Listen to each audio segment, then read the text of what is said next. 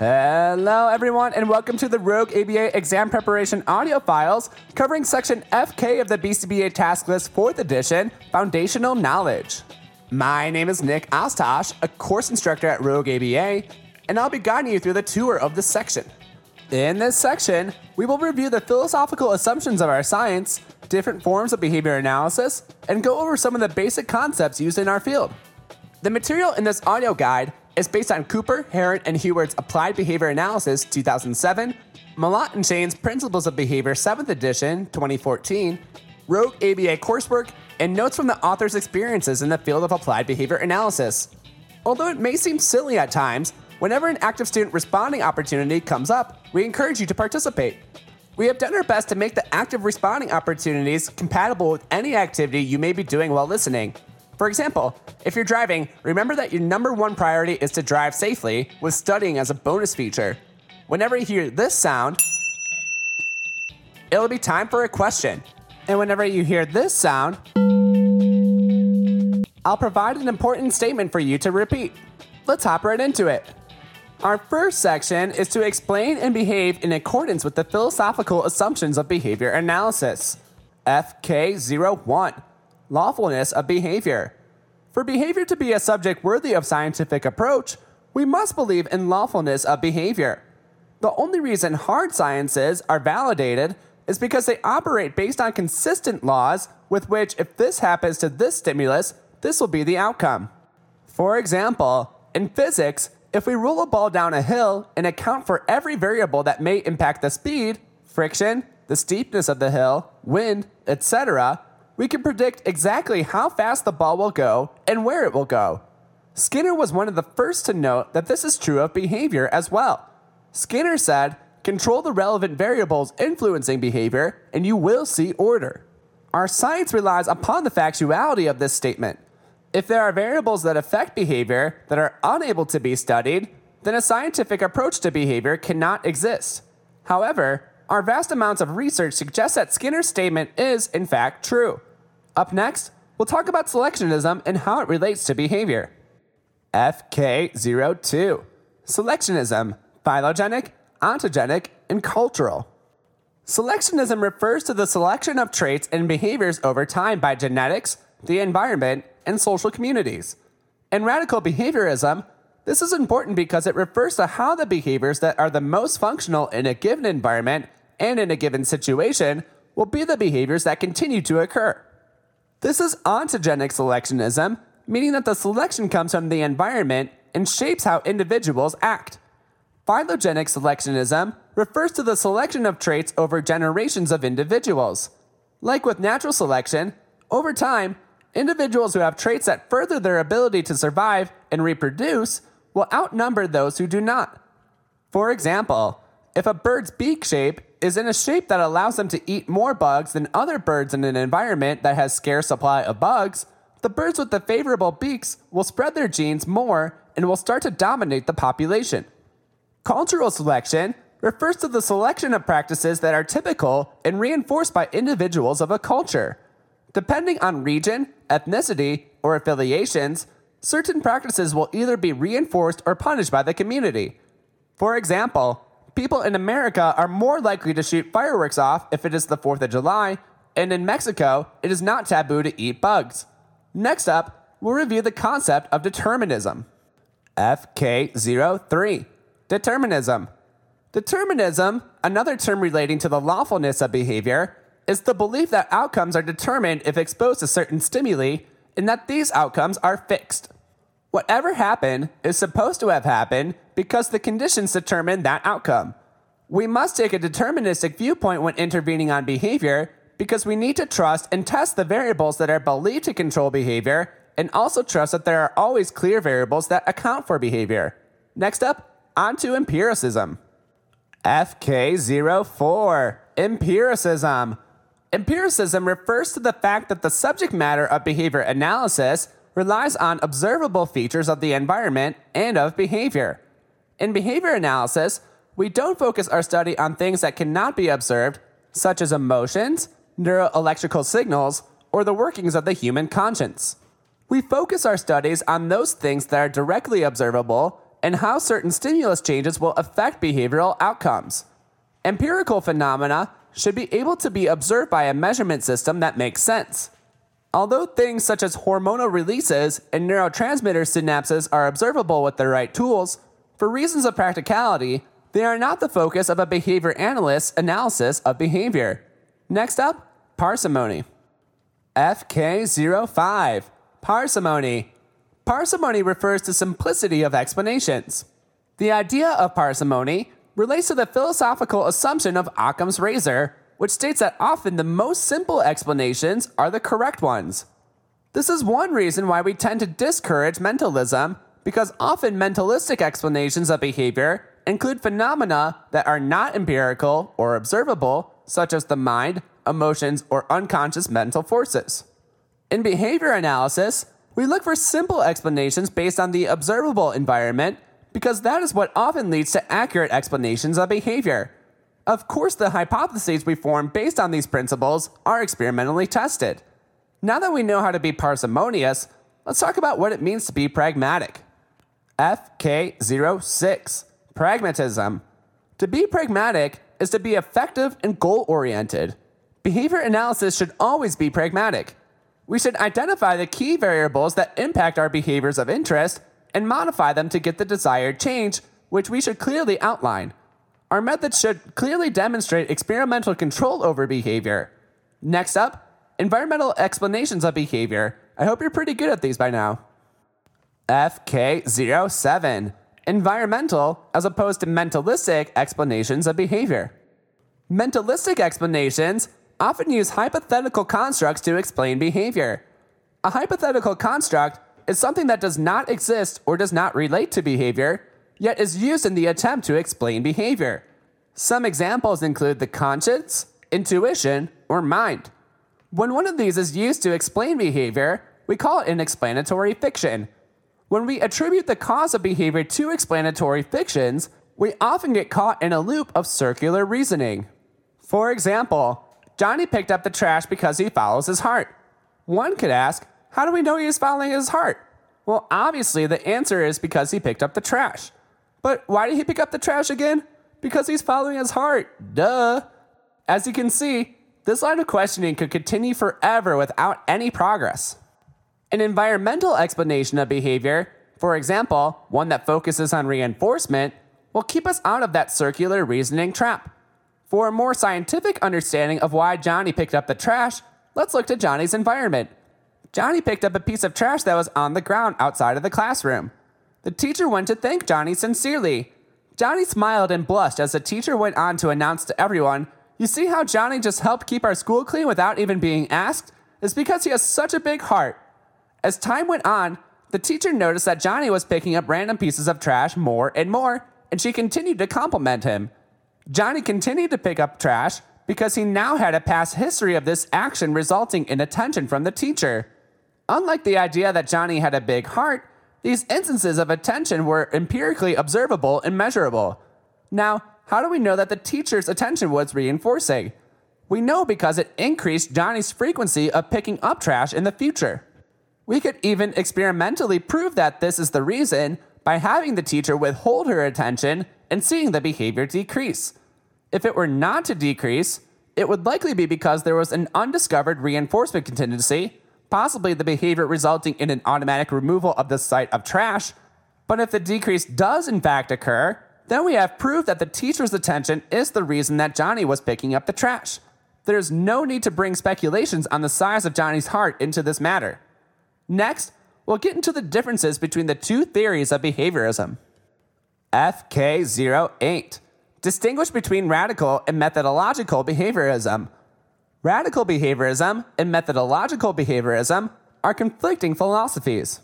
Methodological behaviorism insists that private events are not a worthy subject matter for a science of behavior since they cannot be observed. This was the first type of behaviorism that emerged, and the name was coined by John B. Watson. Radical behaviorism began under Skinner as an evolution of Watson's methodological behaviorism that, by contrast, claimed that private events are behavior and are worthy of studying. Radical behaviorism believes that private events exist and that they are affected no differently by the contingencies controlling operant behavior than any other behaviors are. This modern philosophy is taken up by the vast majority of behaviorists today. Now that we've learned the theories of behaviorism, let's talk about the different applications of behavior analysis. FK09. Distinguish between the conceptual analysis of behavior, experimental analysis of behavior, applied behavior analysis, and behavioral service delivery. Each of these 4 topics is a different aspect of behavior analysis. Let's break them down. First up, the conceptual analysis of behavior. This refers to the philosophy and theories behind behavior. By knowing the concepts behind behavior, one can understand how to keep one's practice of behavior analysis conceptually systematic and how to conduct research that makes sense within the principles of behavior.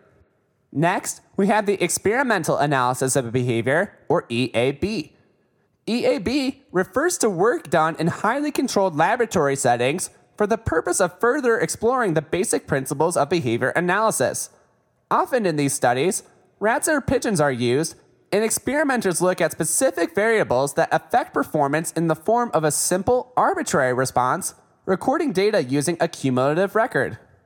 Experimenters can test out different variables, such as schedule changes, effects of drugs on performance, deprivation levels, and more. Next up, we have applied behavior analysis, or ABA.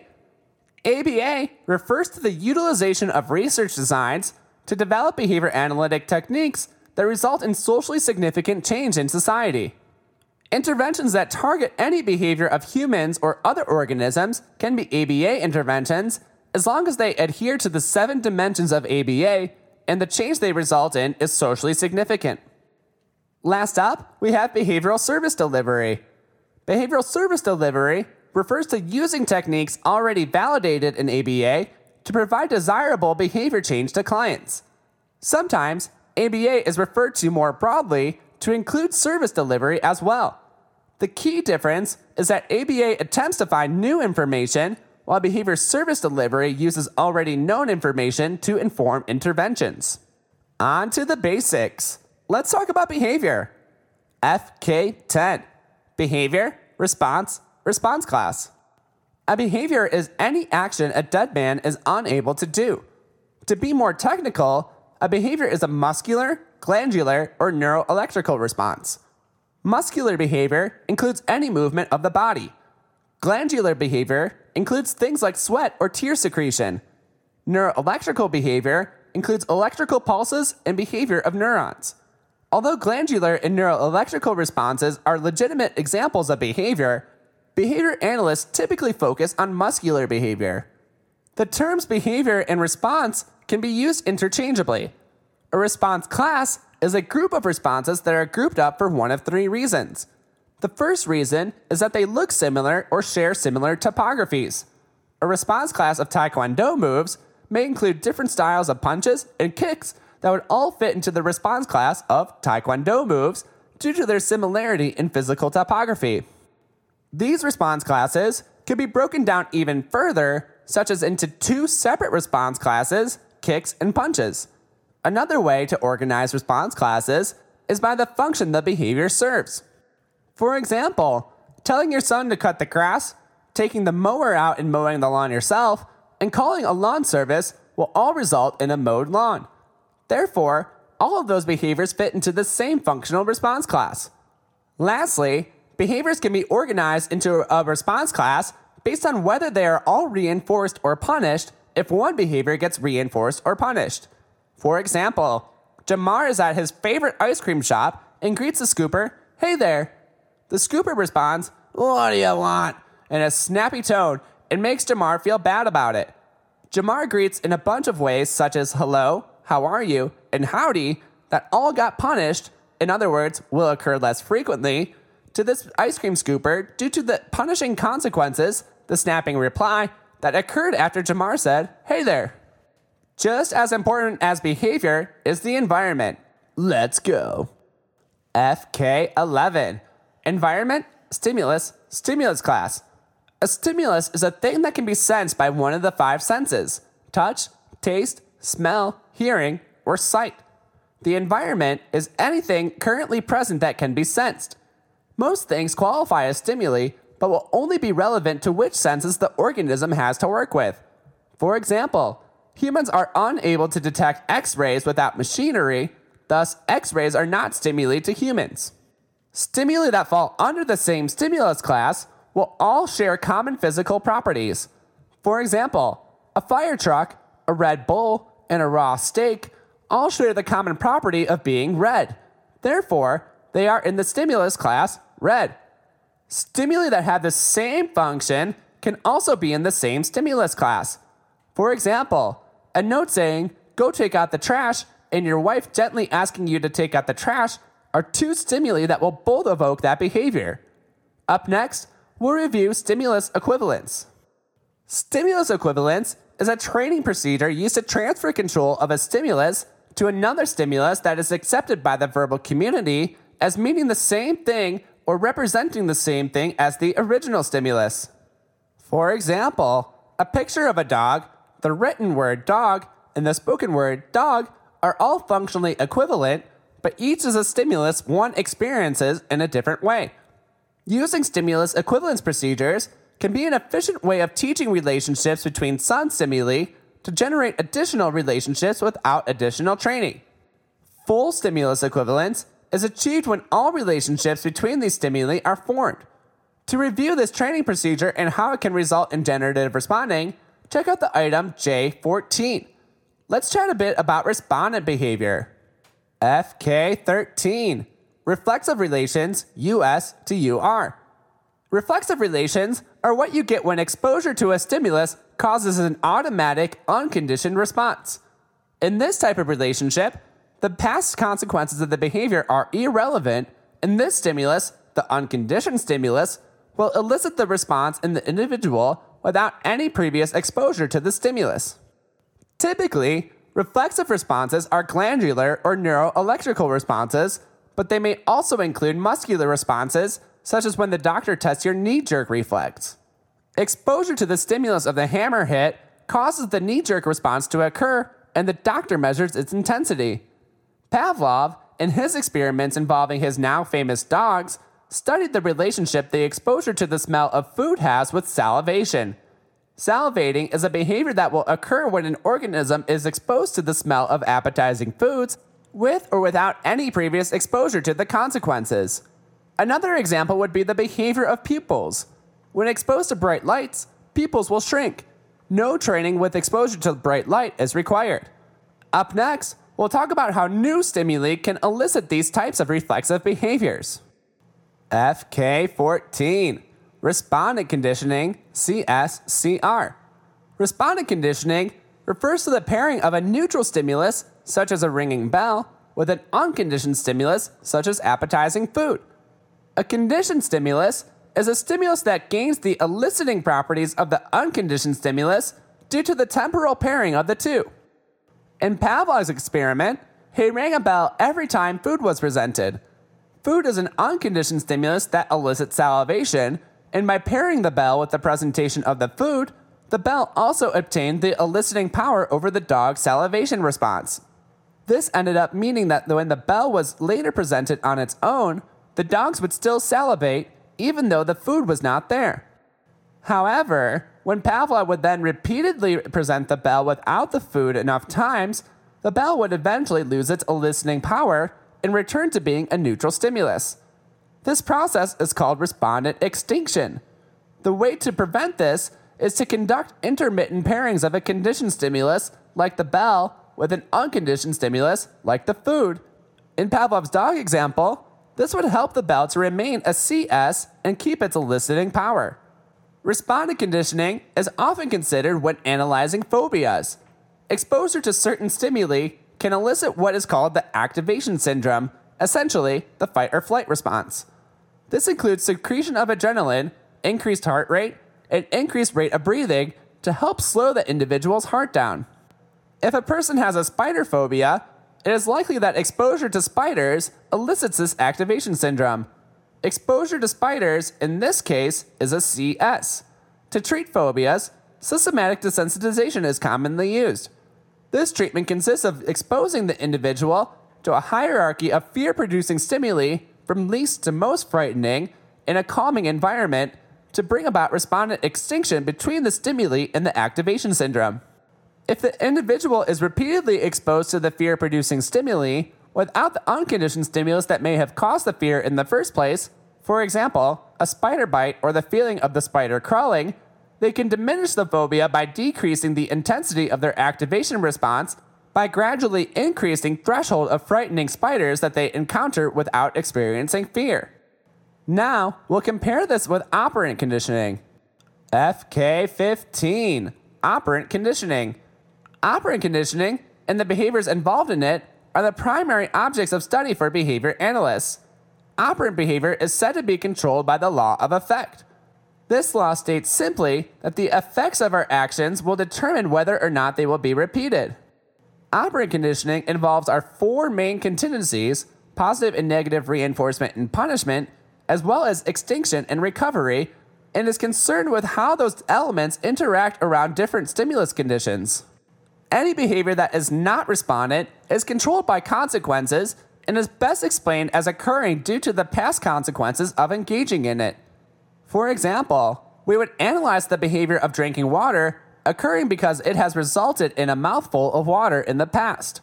It would be incorrect to state that a person is drinking water to get water, because this implies projected future consequences to explain behavior rather than past consequences. The process of operant conditioning involves controlling a behavior by employing the application of its contingencies. For example, let's say you ask for help and help arrives, resulting in an increase in asking for help behavior. Later, when you need help again, you are more likely to ask for help because doing so has resulted in help in the past. Sometimes, behavior can be controlled both operantly and respondently. We'll talk about how next. FK16, respondent-operant interactions. Sometimes, a respondent behavior will have operant consequences to it. Let's look at Pavlov's example with the food, the salivation, and the bell. When the bell is presented, often there is food also presented, which causes the dogs to salivate. Saliva assists with the digestion of food, which is operantly reinforced by the dog's digestive system being better suited to digest the incoming food. The contingency looks like this: before, not prepared to digest food; behavior, salivate; and the consequence being now prepared to digest food. Now our pup's eating behavior will occur with more reinforcing consequences and will influence the future occurrence of the behavior.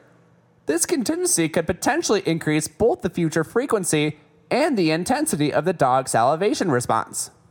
Malott and Shane, 2007, contend that all behavior may be operant and none of it respondent.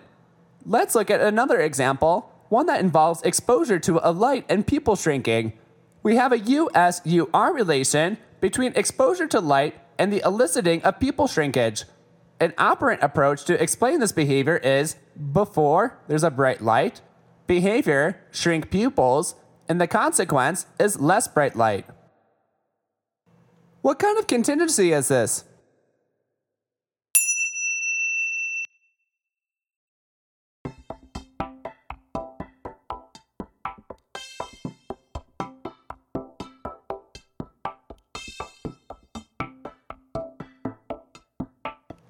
Answer: this would be a negative reinforcement contingency. The bright light is an aversive stimulus, and it is escaped by the pupil shrinking. Although operant consequences can influence the intensity of a respondent behavior, the key feature to a respondent behavior is that the behavior will occur simply because the stimulus is presented. Additionally, the behavior will continue despite any consequences. Next up, we'll break down some of the components of operant conditioning. FK17, unconditioned reinforcement. Unconditioned reinforcement occurs when a reinforcement contingency includes an unconditioned reinforcer. An unconditioned reinforcer is a stimulus that functions as a reinforcer without any need to pair it with other reinforcers. Examples include warmth, water, vision, sexual stimulation, and physical touch. All of these are reinforcing due to the biological makeup of humans and do not require any conditioning to be reinforcing. A reinforcer only refers to the stimulus that increases future frequency of behavior, whereas reinforcement is when a reinforcer is presented after a behavior, resulting in an increase of that behavior. If it is cold, cuddling up to someone resulting in warmth would be an example of unconditioned reinforcement. This is different when there's some learning involved, which we'll talk about next. FK18. Conditioned reinforcement. Conditioned reinforcement occurs when a reinforcement contingency includes a conditioned reinforcer. A conditioned reinforcer is a stimulus that is reinforcing due to its pairings with other reinforcers. The pairing procedure is the procedure that forms both conditioned reinforcers and conditioned punishers. When a neutral stimulus is temporarily paired with a reinforcer or punisher, the neutral stimulus will cease to be neutral because it will acquire some of the reinforcing or punishing power of the other stimulus. For example, let's say my water bottle has been frequently paired with water, making my water bottle a conditioned reinforcer. When I am water deprived, in other words, I feel thirsty, finding my water bottle will reinforce those water-seeking behaviors. This is a conditioned reinforcement contingency. Next, we'll review the different types of punishment. FK19. Unconditioned punishment. Unconditioned punishment occurs when a punishment contingency includes an unconditioned punisher. An unconditioned punisher is a stimulus that functions as a punisher without having been paired with any other punishers in the past. For example, pain is an unconditioned punisher. It will decrease rates of behavior without any need for pairing. Some other examples include loud noises, the smell of spoiled food, and extreme temperatures. Let's now talk about punishment when there's some learning involved. FK20. Conditioned punishment. Conditioned punishment occurs when a punishment contingency includes a conditioned punisher. A conditioned punisher is a stimulus that functions as a punisher because it has been paired with other aversive stimuli. Often, conditioned punishers can serve as warning stimuli. A warning stimulus is a stimulus that commonly precedes an aversive stimulus and, when it is terminated, causes that aversive stimulus to be avoided. For example, a low gas light on your car may be a warning stimulus that has been paired with your car coming to a dead stop. If you fill your car with gas, the light goes away and the dead stop consequence will be avoided. Conditioned punishers can also be conditioned by being paired with the loss of reinforcers. For example, if a dad telling his son, "I'm disappointed in you," has a history of being paired with the loss of video games for a week, you can bet that this statement from dad will become a conditioned punisher. Let's now talk about how reinforcement and punishment can be implemented. FK21. Schedules of reinforcement and punishment. Schedules of reinforcement and punishment refer to the manner in which reinforcement and punishment are delivered. This can vary by the number of responses required for a consequence, the intensity of the stimulus, the time between responses, the time since the last consequence, or other stimulus conditions. Number of responses refers to how the ratio schedule is set for a certain number of instances of the response to produce the consequence. For example, a response can produce a reinforcer on every response in FR1 or every 5 or so responses of VR5. Intensity of stimulus refers to how reinforcing or punishing a stimulus is. For example, you could receive a 10-volt shock or a 100-volt shock, and they would each likely have different effects on behavior. Time between responses indicates implementation of spaced responding in DRL and DRH schedules, in which a response that occurs too quickly or slowly may or may not result in the consequence. Lastly, different stimulus conditions can signal different schedules of reinforcement and punishment. For example, watching Netflix at work may result in no punishment if the boss isn't in the office that day, but may result in a performance talk if they are. But what if clicking Netflix no longer brings up Netflix? Extinction! FK22. Extinction. Extinction occurs when a response that was previously being reinforced no longer results in that reinforcing consequence. This can occur with both positive and negative reinforcement contingencies. For positive reinforcement, let's look at this contingency for Joe. Before, he has no water. The behavior is that he turns the sink handle and puts the cup under the faucet, and the consequence is now that he has water. Joe forgot to pay his water bill, so this behavior has been put on extinction, and the contingency is now, before, Joe has no water. The behavior is that he turns the sink handle and puts the cup under the faucet, and the consequence is that he still has no water. As a result of this, the frequency of Joe turning on the sink will decrease until his water is turned back on. In negative reinforcement extinction, an aversive stimulus that was previously removed by a response proceeds to stay in place despite the response. Joe's sink has a hot and cold water lever that he needs to balance out in order to avoid being scorched by blazing fire-hot water. If he turns the cold lever about halfway, the water will not be blazing hot, and he can wash his hands without fear. Here's the contingency. Before there's blazing hot water, the behavior is that he turns the cold lever halfway, and the consequence is that there's no blazing hot water. Now, let's say Joe has been having issues with his water heater, and his sinks have only been spitting out blazing fire-hot water, no matter how he sets the water temperature. Our negative reinforcement extinction contingency will look like this. Before there's blazing hot water, the behavior is that he turns the cold lever halfway, and the consequence is that he still has blazing hot water.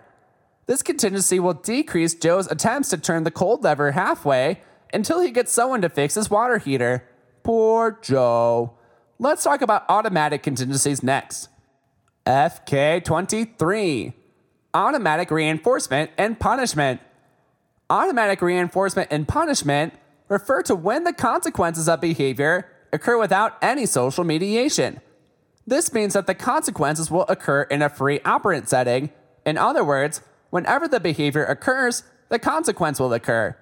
For example, every time somebody drinks out of a glass with water in it, they will get a mouthful of water regardless of who is or isn't present.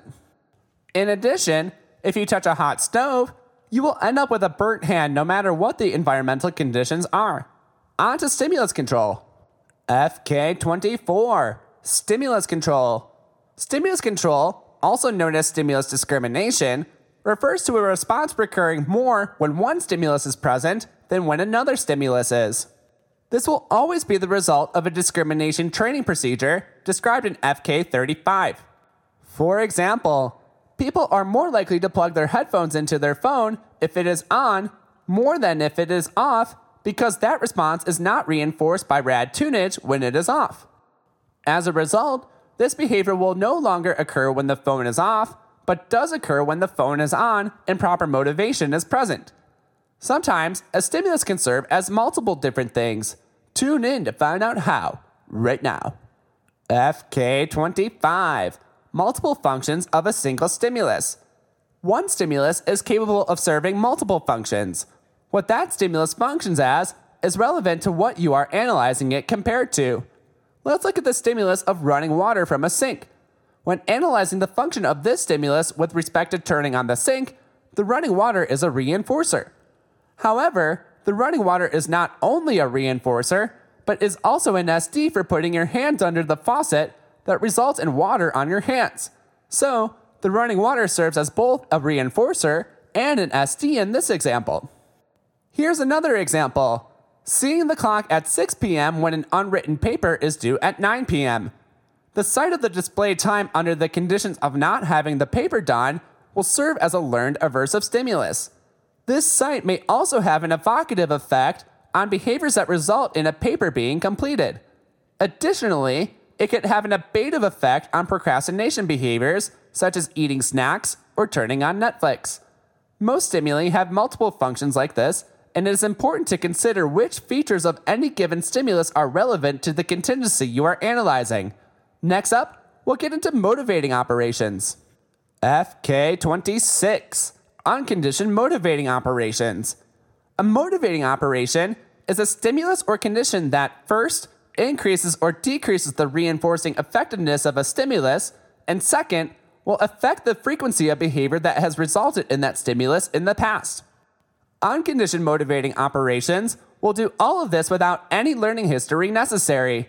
They are the MOs that exist for unconditioned reinforcers. For example, food deprivation, such as not having eaten for 10 hours, will both increase the reinforcing effectiveness of food and make behaviors that have previously resulted in food more likely to occur.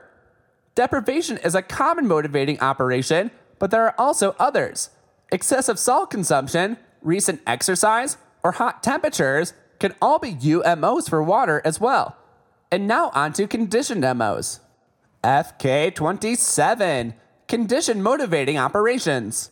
A condition motivating operation is a condition that has gained establishing or abolishing effects relative to a stimulus or evocative and abative effects relative to a behavior by being paired with an unconditioned motivating operation. Exposure to this new stimulus will now carry some of the value-altering and behavior-altering properties of the original motivating operation. The next task list item will break down the 3 different kinds of CMOs. If you'd like to explore them further, check out Kyle Miguel's interpretation of Jack Michael's original article on CMOs. Let's review the types of CMOs out there. FK28, Transitive, Reflexive, and Surrogate Motivating Operations. The 3 types of CMOs are the surrogate, reflexive, and transitive motivating operations. With the CMO-S, the surrogate, a stimulus is simply being paired with an establishing operation that gives a stimulus the value-altering and behavior-altering properties of the operation. For example, let's say you always work out really hard at the gym and you sweat a lot, which creates a motivating operation for water. One day you go to the gym on a non-workout day to grab something you accidentally left there, and you find yourself craving water. The gym is now a CMO-S for water because being in the gym in and of itself, even if you are not working out, increases the value of water and makes water-seeking behaviors more likely. When thinking about our next type of CMO, the CMO-R, or reflexive CMO, consider the presence of warning stimuli.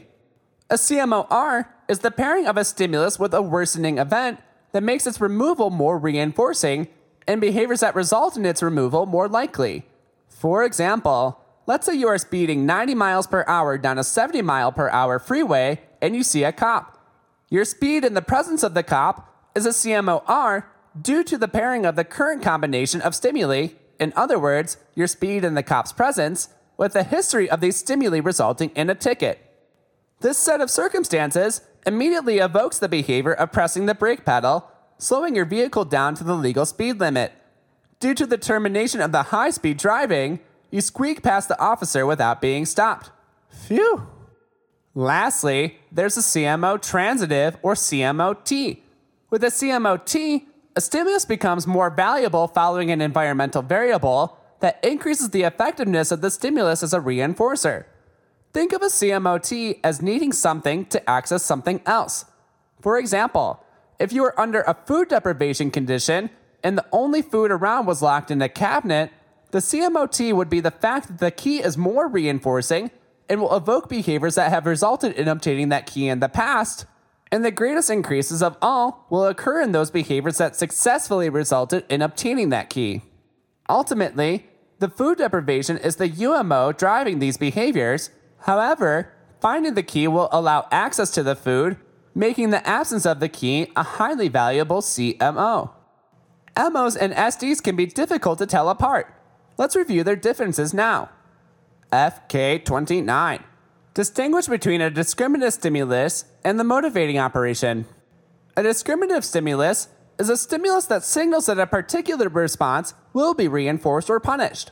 All the stimulus does is signal that availability of a consequence for a particular response, whereas a motivating operation refers to the alteration of a stimulus's value and of the likelihood that behaviors that are occurring will result in that stimulus. Let's go through an example. You had a fun evening out into town. Some funny beverages and excessive dancing have created a motivating operation for food. This means food will serve as a strong reinforcer for behavior, and behaviors that have previously resulted in obtaining food will be likely. You first walk over to the Pizza by the Slice place, and they have closed their doors, an S delta signaling that purchasing behaviors will not result in pizza. You then go outside, and you find a hot dog stand that is open. You engage in purchasing behaviors by exclaiming, "I'll take 4 hot dogs." You hand over your money and receive your dogs. The guy at the stand served as an SD, indicating that these purchasing behaviors would result in food. Due to the food-motivated condition resulting from your excessive dancing and beverage consumption, you tried several different behaviors that had resulted in food in the past. For example, going to pizza places and hot dog stands. But after tonight, You are now increasingly more likely to go to the hot dog stand under this condition. This is due to the value-altering effect of the MO affecting the future frequency of the behavior. The SD was the open hot dog stand, but the openness of the hot dog stand had no effect on the value of those hot dogs. The drinking and dancing did, making them motivating operations. Next, we'll compare how MOs relate to the effects of reinforcement. FK30. Distinguish between motivating operation and reinforcement effects. As discussed in the last section, a motivating operation is a stimulus or condition that has both a value-altering effect and a behavior-altering effect. The value-altering effect of a stimulus refers to its strength as the reinforcer, along with how much it will increase or decrease the behavior when it is presented. Behavior-altering effects refer to behavior that will occur in the present moment and have resulted in the target stimulus in the past. Reinforcement effects, on the other hand, refer to the actual increase in behavior that occurs when a stimulus is presented. These topics are interrelated because the motivating operation determines how strong the effects of reinforcement will be. Going back to the hot dog example, the MO was the excessive drinking and dancing, which made the hot dogs more valuable. The reinforcement effect is your increased likelihood of going to the hot dog stand at future times when you are hungry and purchasing more hot dogs due to the delivery of the hot dogs on your night out. Next up, we'll review what a behavioral contingency is and how all these components factor in. FK31. Behavioral contingencies. A behavioral contingency consists of 3 or 4 components. 2 of these components are antecedents of behavior, the SD and the MO. In contingencies that involve aversive stimuli, the presence of an aversive stimulus can serve as a motivating operation. Otherwise, there could be deprivation or other environmental factors that will alter the value of any given stimulus. The SD is an optional component to a contingency because not all behaviors are discriminated. For example, scratching your arm to remove an itch is not a discriminated contingency because the itch removal consequence will occur every time the scratching behavior occurs. But if the contingency is discriminated, include it. Next up is the behavior. In other words, what did the organism do?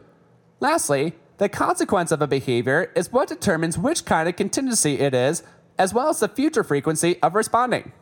Let's go through each of the contingencies. When a reinforcer is presented after a behavior, that is positive reinforcement. If an aversive stimulus is presented after a behavior, that's positive punishment. If a reinforcer is removed after a behavior, that's negative punishment. If an aversive stimulus is removed after a behavior, that's negative reinforcement. If a reinforcer is no longer presented after a behavior, that's an example of extinction. If an aversive stimulus is no longer presented after a behavior, that's an example of recovery from punishment. If a reinforcer is no longer removed after a behavior, that's also an example of recovery from punishment. And if an aversive stimulus is no longer removed after a behavior, that's another example of extinction. Next up, we'll review contiguity. FK32. Contiguity. Contiguity refers to the time between a response and the delivery of a consequence for that response. Experimental research has shown that the more immediately a reinforcer is delivered, the more effective it is, and that its reinforcement value can drop off quickly as time continues to elapse. After 60 seconds of time, reinforcement is not possible for a response without rule-governed behavior. For reinforcement to be most effective, one should aim to deliver reinforcers within 0 to 3 seconds. Next, we'll review functional relations of behavior and reinforcers. FK33. Functional relations. A functional relation is what is said to be formed when a valid research design has experimentally proven that a certain variable causes a reliable change in behavior. This can be seen on graphs that display a clear contrast between baseline and intervention conditions. For example, if we were to assess the effect of teaching PECS on a learner's frequency of MANs, and we ended up seeing an increase from 0 MANs per hour to 8 MANs per hour, this would demonstrate that there would be a functional relation between teaching PECS and manding. Next up, we'll review what it looks like when 2 stimuli are necessary to serve as an SD. FK34. Conditional discriminations. A conditional discrimination is when 2 or more stimuli are required for a behavior to result in a particular outcome. Let's consider how speeding tickets affect behavior. Seeing that your speedometer is displaying a high speed or seeing a cop will not each independently be conditions in which more pressing on the gas pedal will be punished. However, if you see your high speedometer setting and you see a cop both at the same time, pressing the gas pedal is likely to result in you being pulled over and getting a ticket. When either one of these stimuli was not present, the discrimination contingency was inactive, but the fact that both components were present created the conditional discrimination. On to stimulus discrimination. FK35, stimulus discrimination. A stimulus discrimination is when a response is more likely to occur in the presence of one stimulus than another due to a discrimination training procedure. A discrimination training procedure is a procedure in which a specific response is reinforced or punished more frequently if and when it is in the presence of a certain stimulus. To put it simply, stimulus discrimination is a result of a discrimination training procedure. Repeat after me. Stimulus discrimination is a result of a discrimination training procedure.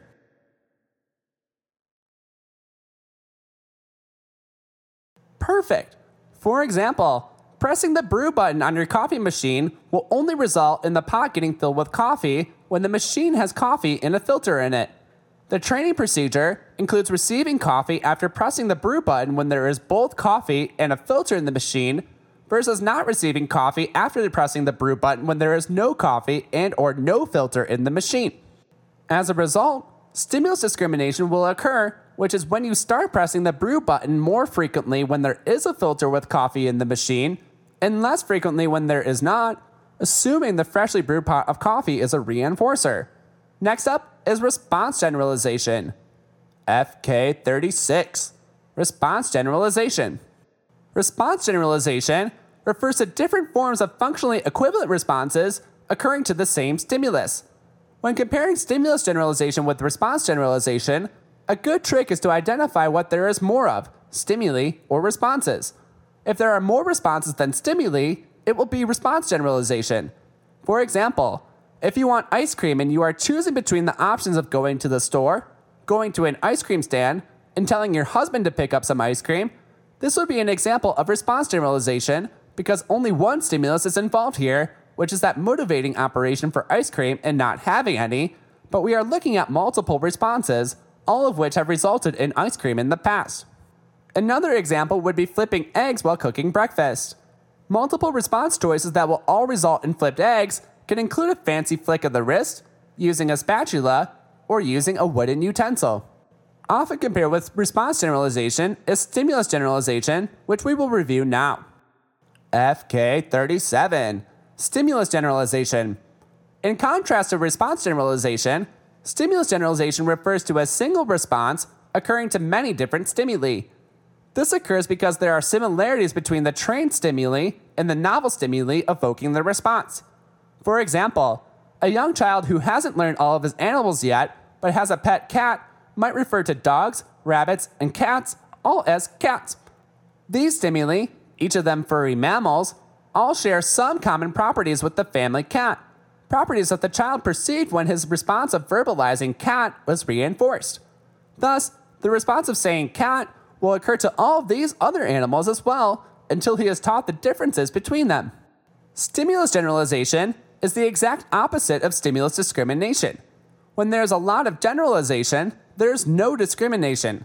The child in the example has not yet learned that a dog is called a dog, even though the response of saying dog would be reinforced by parental approval in the presence of a dog. The response cat occurring in the presence of the dog is an example of stimulus generalization, and it will remain until the child is taught the discrimination. Next up, we'll review behavioral contrast. FK38, behavioral contrast. Behavioral contrast is a phenomenon that occurs with a single behavior across multiple settings. If one setting alters the frequency of a behavior in one direction due to a change in contingencies, and another setting yields the opposite effect with no change in contingencies, this is behavioral contrast. Positive behavioral contrast occurs when the frequency of the behavior in the unchanged setting increases because a decreasing procedure, such as punishment or extinction, is the change being implemented in the other setting. For example, Johnny's hitting was put on extinction at school and his frequency of hitting decreased. But then, an increase in Johnny's hitting was observed at home where that behavior was not put on extinction. Negative behavioral contrast occurs when the frequency of the behavior in the unchanged setting decreases because an increasing procedure, in other words, reinforcement, was the change implemented in the other setting. For example, Johnny's manding was put on consistent reinforcement schedules at home, while the rate of reinforcement for Johnny's mands remained unchanged at school, resulting in decreased manding from Johnny at school. On to behavioral momentum. FK39, behavioral momentum. Behavioral momentum is a phenomenon that has picked up some steam in modern understanding of behavior. This theory suggests that behavior can work somewhat like momentum in physics, in which case, if it is reinforced at a high rate and is uninterrupted by decelerators, such as punishment and extinction, it will continue to thrive. For example, someone who continuously engages in behavior that result in positive attention from a well-respected leader is going to continue to engage in those behaviors consistently. An interruption in the reinforcement schedule for these behaviors could throw progress off course, depending on the behavior's resistance to change. A common procedure that utilizes this theory is the high probability request sequence. Generally, this procedure entails prompting a few easy responses before delivering the demand for a response the learner is less likely to engage in. In other words, a lower probability instruction in order to increase the likelihood of compliance with that low probability demand. To learn more about a high P request sequence, check out item E09. Next up, we'll discuss what matching law is and its importance. FK40, matching law. Matching law is a phenomenon relating to concurrently available behaviors, which states that the quantity of each behavior's occurrence will be proportional to the amount of reinforcement that can be obtained by engaging in that behavior versus other behaviors. To find clean examples of matching law, behaviors on interval schedules of reinforcement are commonly compared with one another due to limitations in the maximum amount of reinforcements that can be obtained from different responses. For example, on a VI 30-second schedule, an organism can earn about 2 reinforcers per minute. On a VI 15-second schedule, 4 reinforcers per minute. Since 1/3, or 2 out of the total 6 reinforcers can be obtained from responding on a VI 30-second schedule, matching law says that on that schedule, the organism will allocate 1/3 of responding towards that behavior.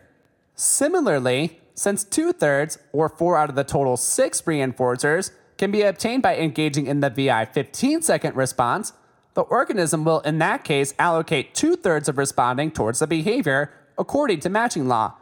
It may take a lot of exposure to these schedules of reinforcement for the behavior to conform to them, but results should eventually stabilize until it conforms perfectly. In real life, it can be difficult to find clean examples such as these, since in order to produce them, the schedules have to be very consistent and there must be a large amount of exposure to the contingencies. Some other factors affecting matching law are response effort, quantity of the reinforcer, concurrent contingencies, examples, reinforcement and punishment for the same response, latency to reinforcement, and learning history. Next up, we'll review different ways that behavior can be shaped. FK41, contingency-shaped behavior. Most operant behavior is contingency-shaped behavior. This is behavior that either occurs or does not occur due to direct exposure to the consequences of behavior. For example, running a stop sign and getting stopped by a police officer both suppress the pushing of your foot on your gas pedal at a stop sign without first stopping. The actual exposure to getting pulled over after this behavior is what will suppress it, not the general rule of, if I blow the stop sign, I will get pulled over. Similarly, if the learner frequently blows the stop sign and does not contact this punishment contingency, the learner may be more likely to do so in the future due to the inconsistency of getting pulled over after this behavior in the past. In addition to contingencies, we do see rules control much behavior too, and we'll discuss how they do so now. FK42, rule-governed behavior. A rule is a description of a behavioral contingency, and rule-governed behavior is behavior that is controlled by such descriptions.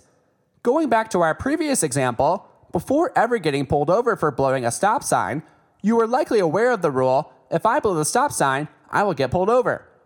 Not blowing through stop signs as a result of knowing this rule is an example of rule-governed behavior. If this rule does not suppress your behavior, you probably realize that the likelihood of getting pulled over is too low to control the response, or that a new rule has developed, such as, if I blow the stop sign when I don't see any cops, I won't get pulled over. This new rule might make it more likely that you'll blow through the stop sign when there are no cops around. Rule-governed behavior, however, can change into contingency-shaped behavior as soon as the behavior contacts the contingency. If you are governed by that new rule, you blow the stop sign, and you don't get pulled over, control shifts from the statement of the rule to the contingency that the rule describes. What this means is that the statement of the rule no longer controls the response, but the actual history of blowing the stop sign and not getting pulled over does. Next, we'll give another review to our verbal operants, starting with the echoic. FK43, echoics. Echoic has the root word echo in it, which explains the concept perfectly. The antecedent for an echoic is a vocal stimulus, and the response will be a copy of that stimulus, which will then be reinforced by generalized conditioned social reinforcement. For example, if I say strawberry, and then another individual says strawberry right back, my behavior is the antecedent stimulus, and their behavior is an echoic. Then, generalized conditioned social reinforcement might be me replying, "Great job, that's right, strawberry." An echoic response has both formal similarity and point-to-point correspondence with the antecedent stimulus. Here's the contingency analyzing the speaker's behavior in an echoic. The SD is a vocal stimulus, the behavior is the echoic, which is a copy of that vocal stimulus, and it's reinforced by generalized conditioned social reinforcement. Formal similarity means that the response takes on the same topographical form as the antecedent, which in the case of an echoic is always a vocal response. Point-to-point correspondence means that each part of one stimulus matches each part of another stimulus in a meaningful way. The two vocal responses, strawberry spoken by the first person and strawberry spoken by the second person, have point-to-point correspondence because each part of the one vocalization matches each part of the other. The vocalized word strawberry also has point-to-point correspondence with the written word strawberry, as there is a meaningful relation between the sounds of the word strawberry and the letters that match those sounds. Do the written word strawberry and the vocal word strawberry have formal similarity with each other?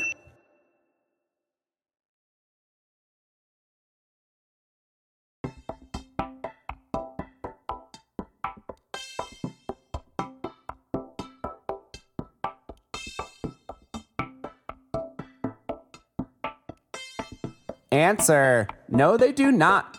Since one stimulus is written and one is auditory, they are in different forms and are not topographically similar. Next up is the mand. FK44, mands. Mands can be thought of as demands or requests for something specific to be delivered by another individual. The antecedent condition for a mand is the presence of a motivating operation, MO, for the desired reinforcer. Point-to-point correspondence and formal similarity are not necessary for manding. Here's a contingency analyzing the speaker's behavior in a mand. For our antecedent conditions, we have an MO for the reinforcer, with an SD being the listener is available. The behavior is the mand, and the outcome is the delivery of that reinforcer. A pure mand will be controlled only by the MO. Adding in stimuli such as asking, "What do you want?" makes the mand impure or non-spontaneous. The reinforcer for the mand is a specific item or reinforcer the person doing the manding gets from the listener as a result of their manding response. A mand can take any topographical form as long as it consistently results in the same reinforcer. For example, let's say an infant says goop and his parents consistently give him food afterwards. If goop occurs more frequently when the infant has not had food in a while, then it is a mand. Even though goop would not likely result in food when said to strangers, the infant only needs to worry about his current verbal community, his parents. Pointing, a non-vocal type of mand, is another common type of mand, and it can consistently result in the desired, in other words, pointed to, reinforcer. On to the tact. FK45, tacts. Tacts can be thought of as labels. The antecedent condition for a tact will always be a non-verbal stimulus. As with all verbal operants other than man's, the reinforcer for a tact is generalized conditioned social reinforcement. Here's the contingency analyzing the speaker's behavior. The SD is the nonverbal stimulus, then the tacting behavior occurs, and it's reinforced by generalized conditioned social reinforcement. A tact can be the labeling of a whole stimulus or of a feature of a stimulus. For example, saying, "That's a cow," and saying, "Look at those weird ears," are both tacts in response to seeing a cow. As a learner's language skills advance, tacts typically occur with increasingly novel or out-of-place stimuli. For example, inside a grocery store, it is more novel for an individual to see a bird than to see a cash register, so people are more likely to tact the bird than the cash register, unless you have an individual who is fascinated with cash registers.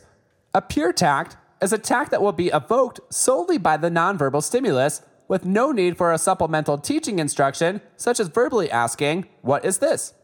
Lastly, the interverbal. FK46. Interverbals. Our next elementary verbal operant is the interverbal. Think of interverbals as simply back and forth conversation. An interverbal will have a verbal, though not necessarily vocal, stimulus as an antecedent, and will be maintained by, once again, generalized conditioned social reinforcement. For example, if an individual says, "I love ice cream," and someone responds with, "Me too, cake batter is my favorite flavor," the cake batter response is an interverbal. A response does not need to have formal similarity or point-to-point correspondence with its triggering stimulus in order to qualify as an interverbal. In the previous example, the response about cake batter has formal similarity, another vocal response, but not point-to-point correspondence because it is a totally different response. How could that response look if it also did not have formal similarity?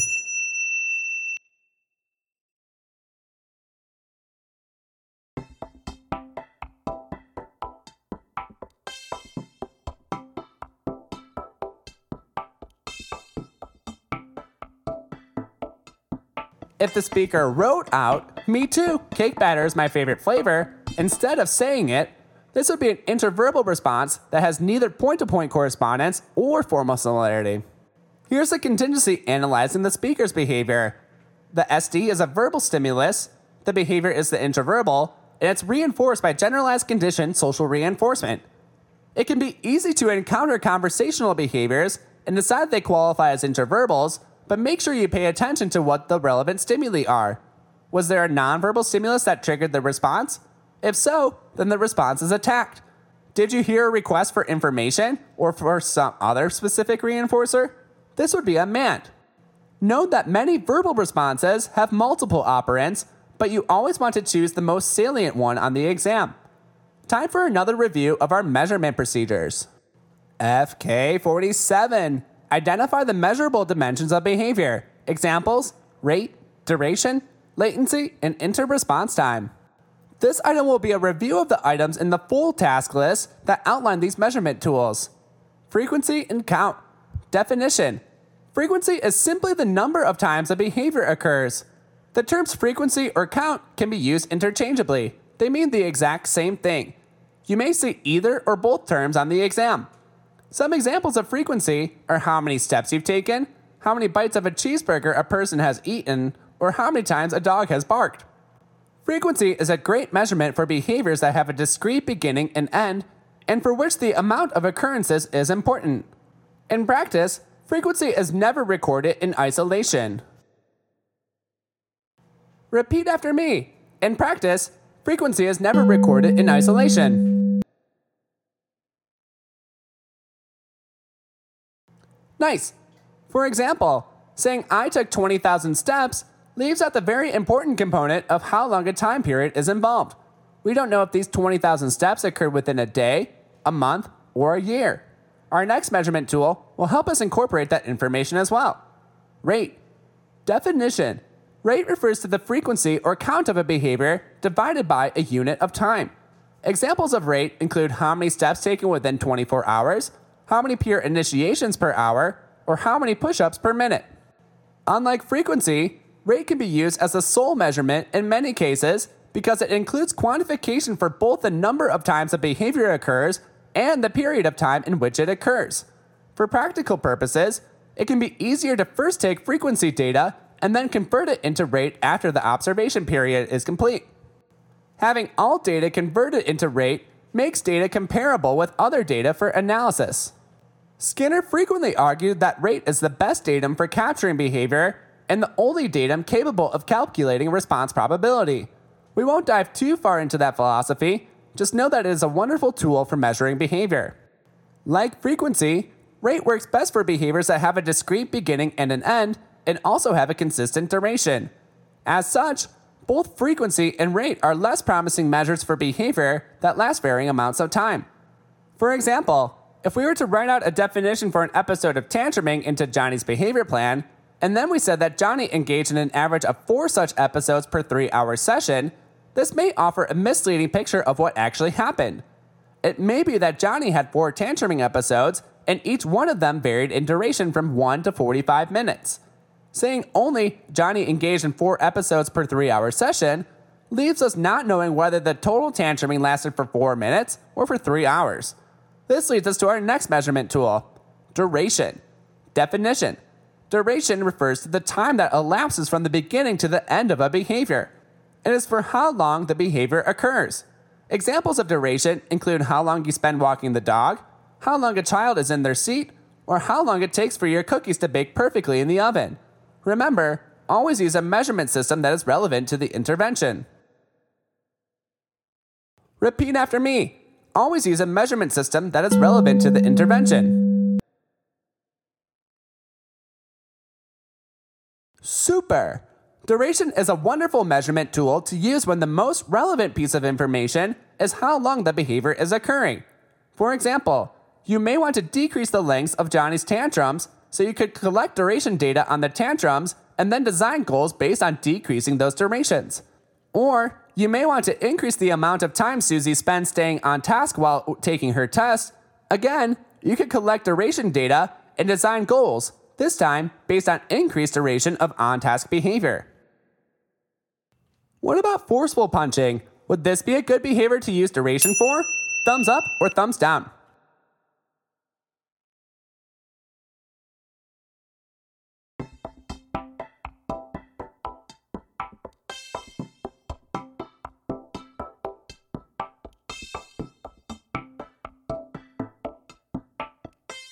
Answer. If you gave thumbs down for this, you are correct. Since forceful punching is a behavior with a discrete beginning and end, and it usually does not vary in length, it is more relevant for us to collect rate data than duration data. What about fast light punching? Would this be a good behavior to use duration for?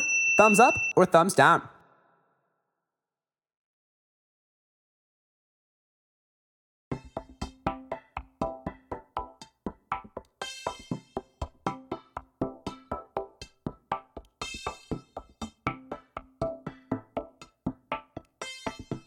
Go ahead and kiss your brain if you gave a thumbs up. Nice work. Since the punching is occurring fast, durations are likely to vary, so single instances are not as meaningful as compared to forceful punching, and duration would be an acceptable measure here. You may still choose to use rate, but that may be more effortful for your data collector. Next up, let's talk about latency. Definition: latency refers to the time that elapses between the signal or opportunity for a response and the beginning of that response. Examples include the time it takes after mom yells dinner for the child to start moving towards the dinner table, the time it takes after you tell your learner clap hands for them to begin clapping, or the time it takes for your dog to start moving after you have said come. You will want to take data on latency when it is a relevant part of what your learner is currently doing.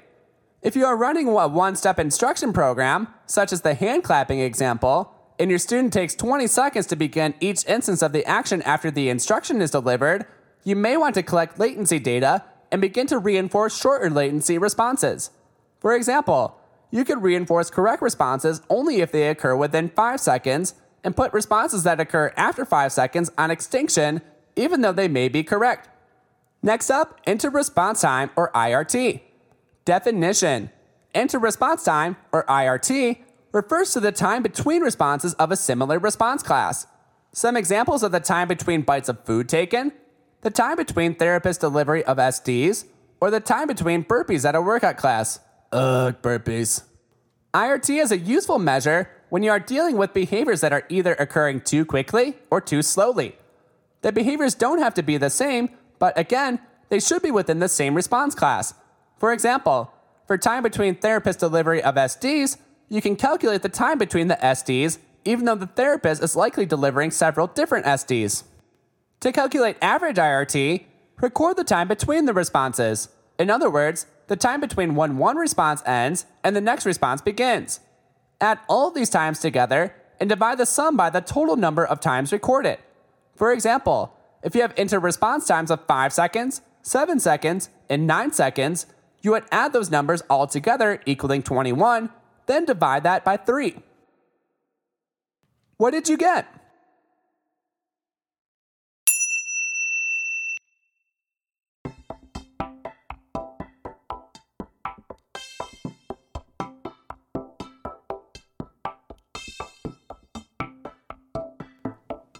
Answer. If you got 7 seconds as your average inter-response time, you are correct. Great.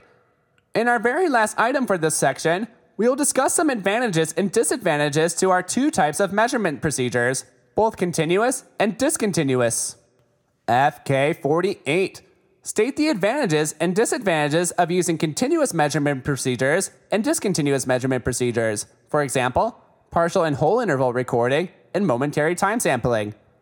The main advantage to using continuous measurement procedures is that this way you capture all of the data. However, although they are the most thorough forms of measurement, they can be impractical. Taking continuous data means that the observer must be consistently watching the individual. When this is not feasible, discontinuous measurement procedures can be a tool for estimating behavior that remains useful for analysis of behavior. Discontinuous measurements are useful because, again, they do not require the observer to observe for the entire interval. This frees them up for other tasks, such as instruction or more data collection. The biggest issues with these measurements are that they will not always be accurate and that they may skew the data, creating data artifacts. For example, whole interval recording has a tendency to underestimate behavior.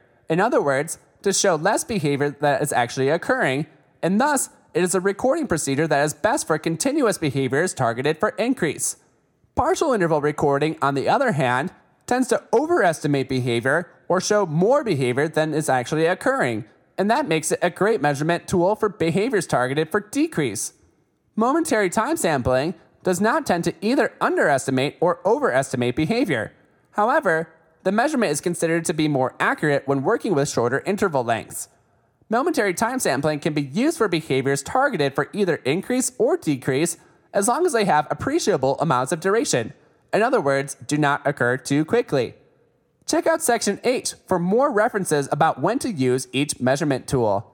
Section Wrap Up. Thanks so much for joining me through this section of the Rogue ABA Audio BCBA Task List Tour.